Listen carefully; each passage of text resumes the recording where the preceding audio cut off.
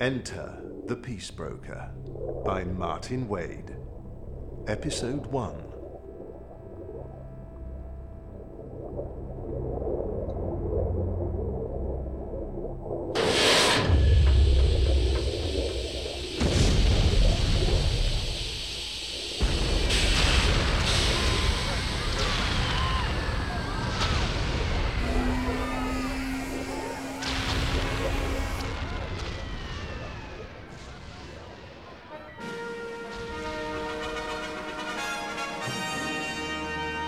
The Daily Mail, February the 2nd, 1915.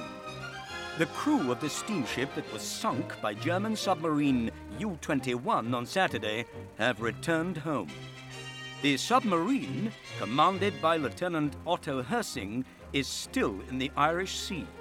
And 3 other submarines, all of them obviously German, have been reported in St. George's Channel, to the south of the waters where U-21 began her exploits. The Berliner Tageblatt, commenting on the attack, said, "The German people will hear the news with great pleasure, as England seems to place her main hope on the starving out of Germany. As they deal with us, so we must deal with them."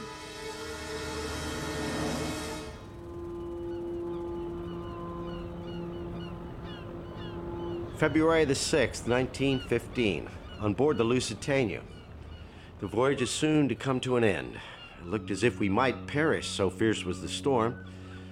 Despite her great size, the ship tossed about like a cork in the rapids. This afternoon, as we approached the Irish coast, our captain decided to hoist the American flag, and this created much excitement. Though the Lusitania is a fine ship, we don't claim it as one of our own. But the captain had become greatly alarmed at the possible threat of a German submarine and raised the flag in order to reduce the chance that we'd be torpedoed. Because of his concern, he mapped out a complete program for the rescue of passengers, the launching of lifeboats, etc., etc. But under the stars and stripes, we're arriving safely. Thanks be to God. Colonel Edward House has reached Britain's shores. He's the president's right-hand man, his advisor, though he has, by choice, no ministerial position. Whether he's really a colonel or not is far from certain. But his motives are good, we're told. He's here on an unofficial quest to bring peace to the world. He'll visit Paris and Berlin, as well as London, talk to politicians, talk to the great and the good. He can talk to me if he cares to. The chief here. Find out where Mr. Edward House is staying, will you? House, President Wilson's man. Just arrived. Suggest to him that a conversation with Lord Northcliffe might be high up on his agenda. When I see him, I'll tell him that we're all for peace, but not at any price. A negotiated peace sounds like defeatist talk to me. We'll win in the end. I'm certain we will. And my newspapers are playing a crucial role in securing victory. You know, many people hate me, despise me. They say I'm a bad-tempered bully, vain, egotistical. But they also hate me because I have strong convictions, because I speak the truth. Now, I'm often told that I should go into politics. I don't need to. I own the Times. I own the Daily Mail. Colonel House to the President, London. Dear Governor. Governor is what President Wilson's close friends call him. In London, it seems to me, there is little feeling for anything from this war except a permanent settlement, evacuation from Belgium and France, and indemnity. But no one here believes that Germany is ready for such terms. Germany is now controlled almost wholly by the militarists. And as long as they are pursuing the war successfully, they will not permit any suggestion of peace. I am doing what I can to influence opinion over here in a favorable direction towards you and America. There is considerable criticism of us on the question of neutrality, And I have been told that at a public meeting the other day, there was some hissing when America was mentioned. Imperial German Embassy, Washington, April the 22nd. Notice to appear in New York newspapers on Friday, April the 30th, 1915, as follows. Travelers intending to embark for an Atlantic voyage are reminded that a state of war exists between Germany and her allies and Great Britain and her allies. That the zone of war includes the waters adjacent to the British Isles. That vessels flying the flag of Great Britain or any of her allies are liable to destruction in those waters. And that travelers sailing in the war zone in ships of Great Britain or her allies do so at their own risk. Friday, May 7, 1915. Embassy of the United States of America, London. This is Walter Hines Page, ambassador to the court of St. James. A friend of the president in easier times, less friendly now. A dinner was planned for this evening in honor of Colonel House. It must have been at around 4 o'clock, when preparations for the meal were already in hand, that I first heard something of what had happened. By 7 o'clock, more information had reached me. House, come in. Page, good to see you. I have some news. Bad, is it? Dinner canceled? The Lusitania, Oh, no. torpedoed, sunk. Loss of life? I fear so. More than 1,000. Oh, God. How many of ours? Do we have any idea? Over 100, it's thought. Over 100. That's Indeed. appalling. Appalling. We'll declare war. We'll have to. Surely we will. I don't know.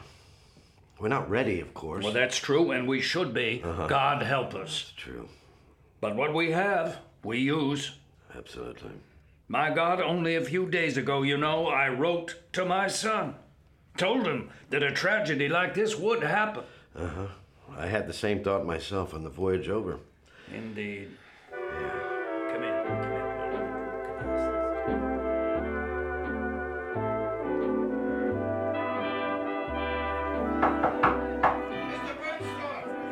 Mr. Bernstorff, Count von Bernstorff actually, is German ambassador to the United States.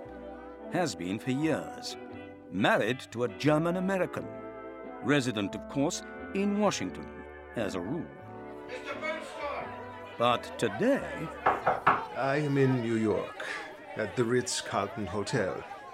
The fact that I'm here is enough, I'd have thought, to prove that I knew nothing in advance about the Lusitania. If I'd been warned, I'd have stayed at the embassy, in seclusion, away from the press. Mr. Bernstorff! I bought an evening paper. That's when I learned the news. I'd like to ask you a few questions. The truth is, I've no way of telling whether the sinking was a deliberate act. As far as I'm aware, the officer responsible couldn't have been certain which particular vessel he was attacking. The planned destruction of a vessel such as the Lusitania, with so many passengers on board. I'd have considered it to be out of the question for humanitarian reasons, and also for reasons of policy. An event as unfortunate as this, it's unnecessarily provocative. 2 particular points should be borne in mind. First, it's very difficult for our naval forces to avoid such incidents without reducing the effectiveness of the submarine blockade around Great Britain. Second, it's more than likely that part of the Lusitania's cargo included a large amount of ammunition. This would explain why the ship went down so quickly, with the consequent heavy death toll. Mr. Bernstorff, sir! I won't leave my room tonight. See if I can slip out quietly tomorrow. The nation is sad as can be. A message came over the sea. 1,000 or more who sailed from our shore have gone to eternity. It's time they were stopping this war.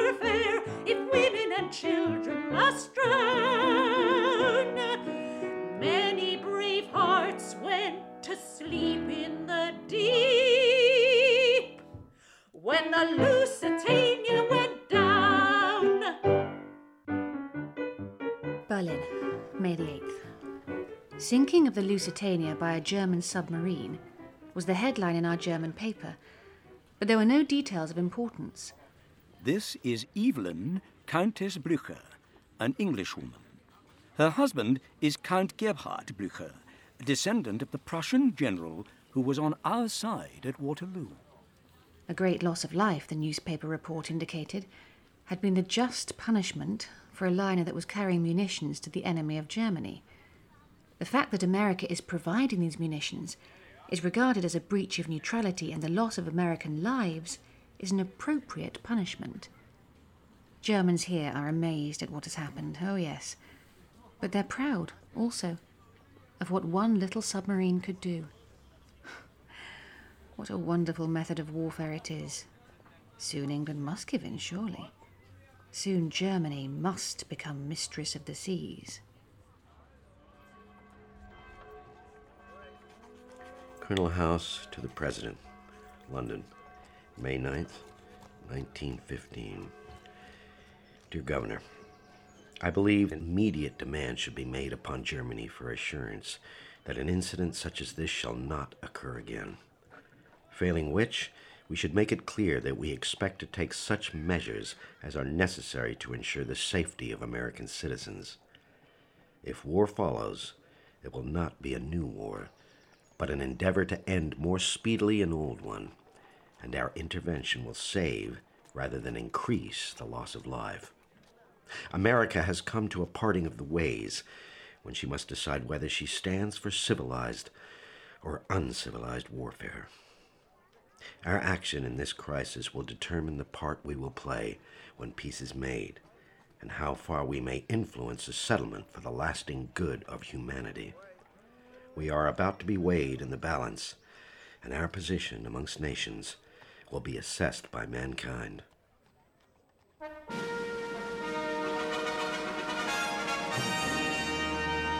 The Daily Mail, the paper that persistently forewarned the public about the war. May the 11th, 1915. What will Mr. Wilson do in response to the Huns' most cowardly crime? There is as yet no answer from Washington. Few countries have ever been placed in a more awkward position than has the United States by the sinking of the Lusitania. A tornado of the fiercest indignation is raging from Maine to California. It is directed chiefly at Germany, but also against the British Admiralty on account of their alleged irresponsibility in failing to safeguard a vessel of such note. The American government is clearly bound to take action of some sort. But what? Page, The American Embassy, Have a seat. London. you'll have got the news, I suppose. The speech in Philadelphia? Yes. Woodrow Wilson too proud to fight.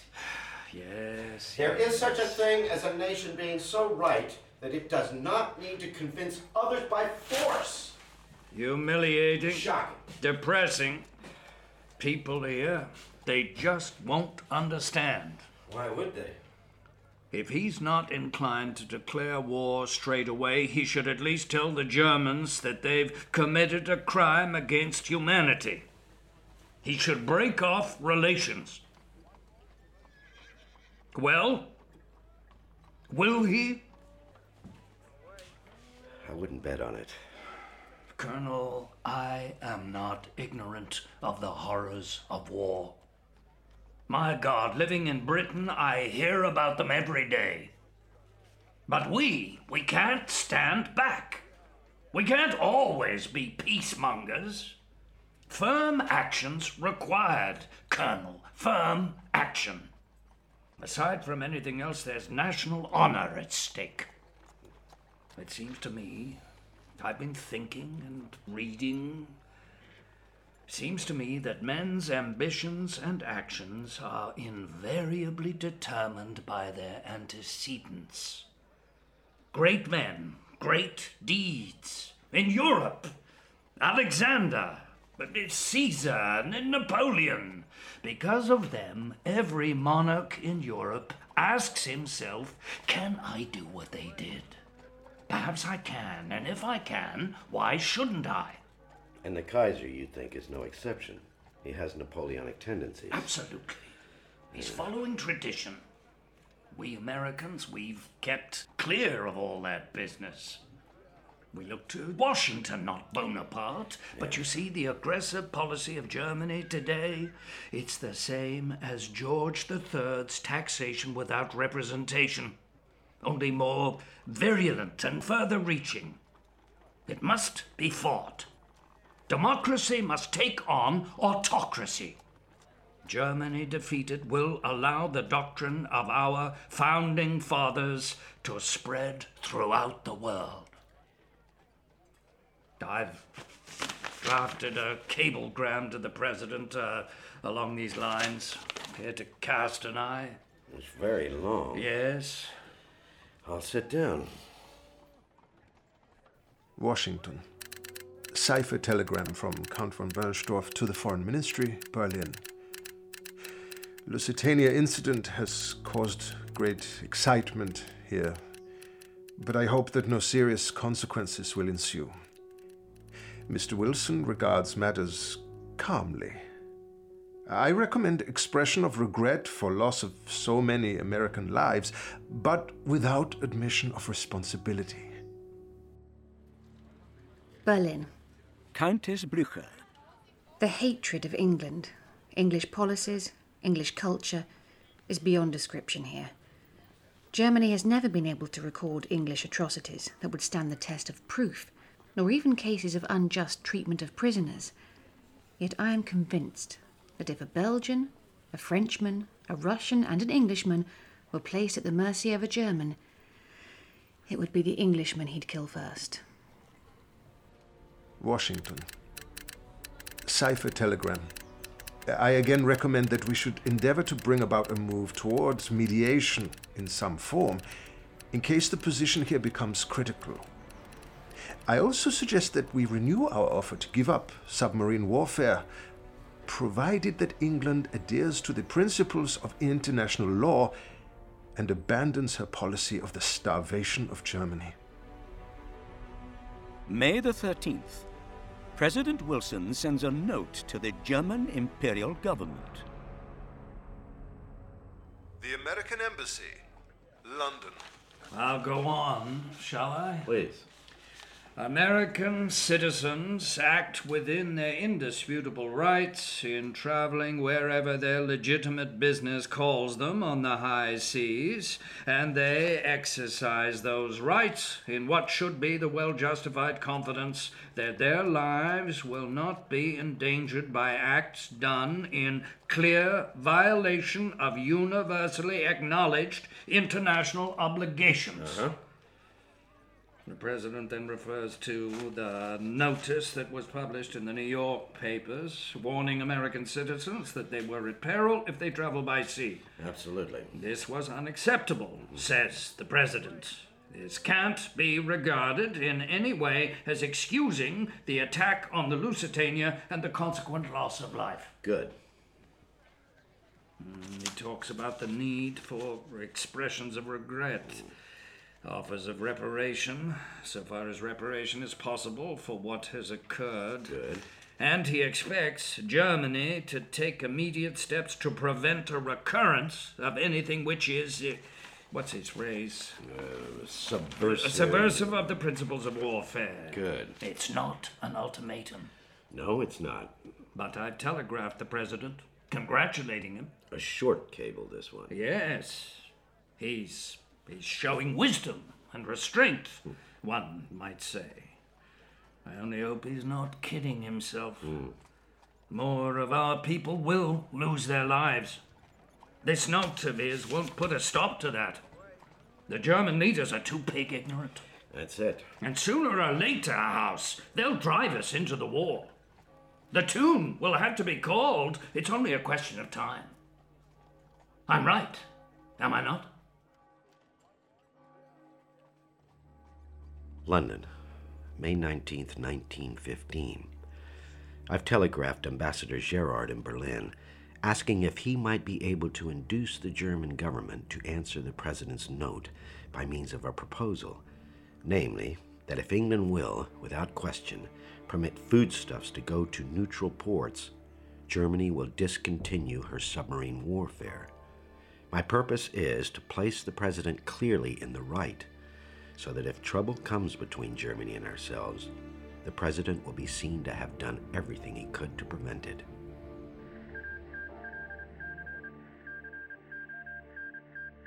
The American Embassy, London. I'll be honest, House. I wasn't happy with the idea.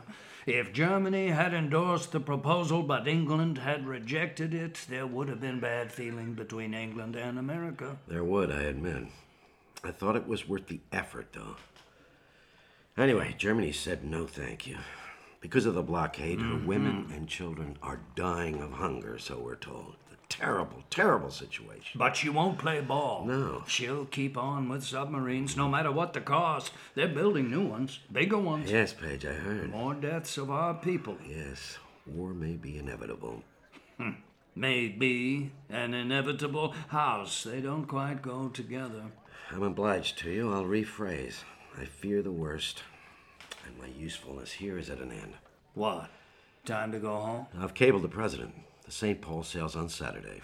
When you see When him. I see him, I'll tell him that, assuming we do enter the war, it mustn't be milk and water stuff. Indeed. We need all our strength, all our vitality and energy.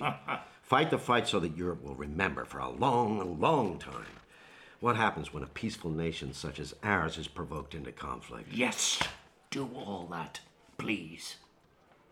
And have a safe voyage.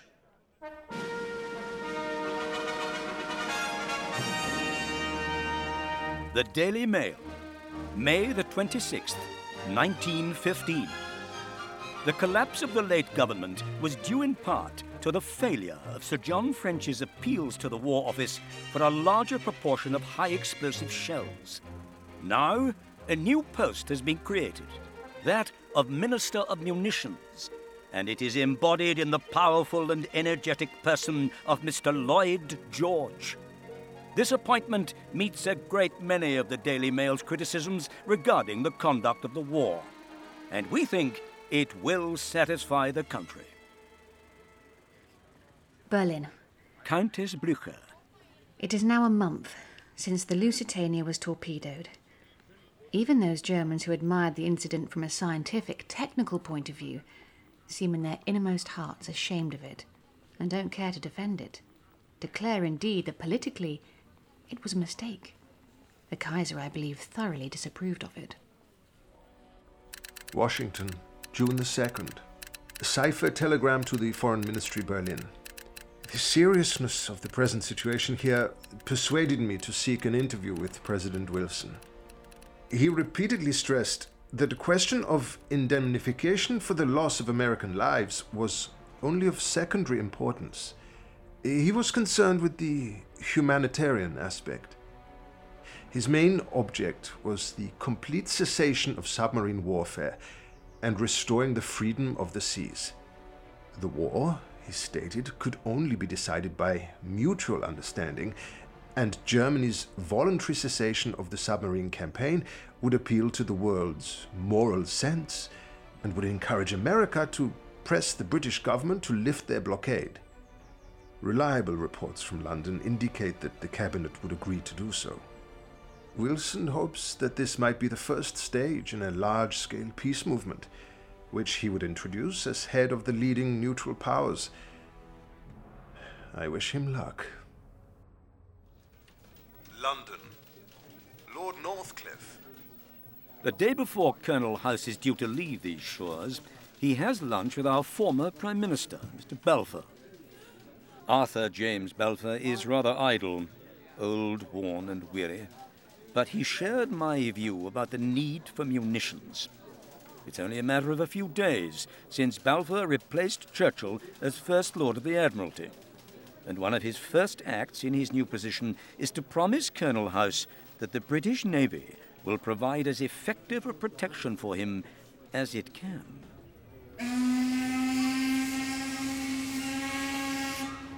June 8th, 1915. 2 destroyers escorted us through the war zone.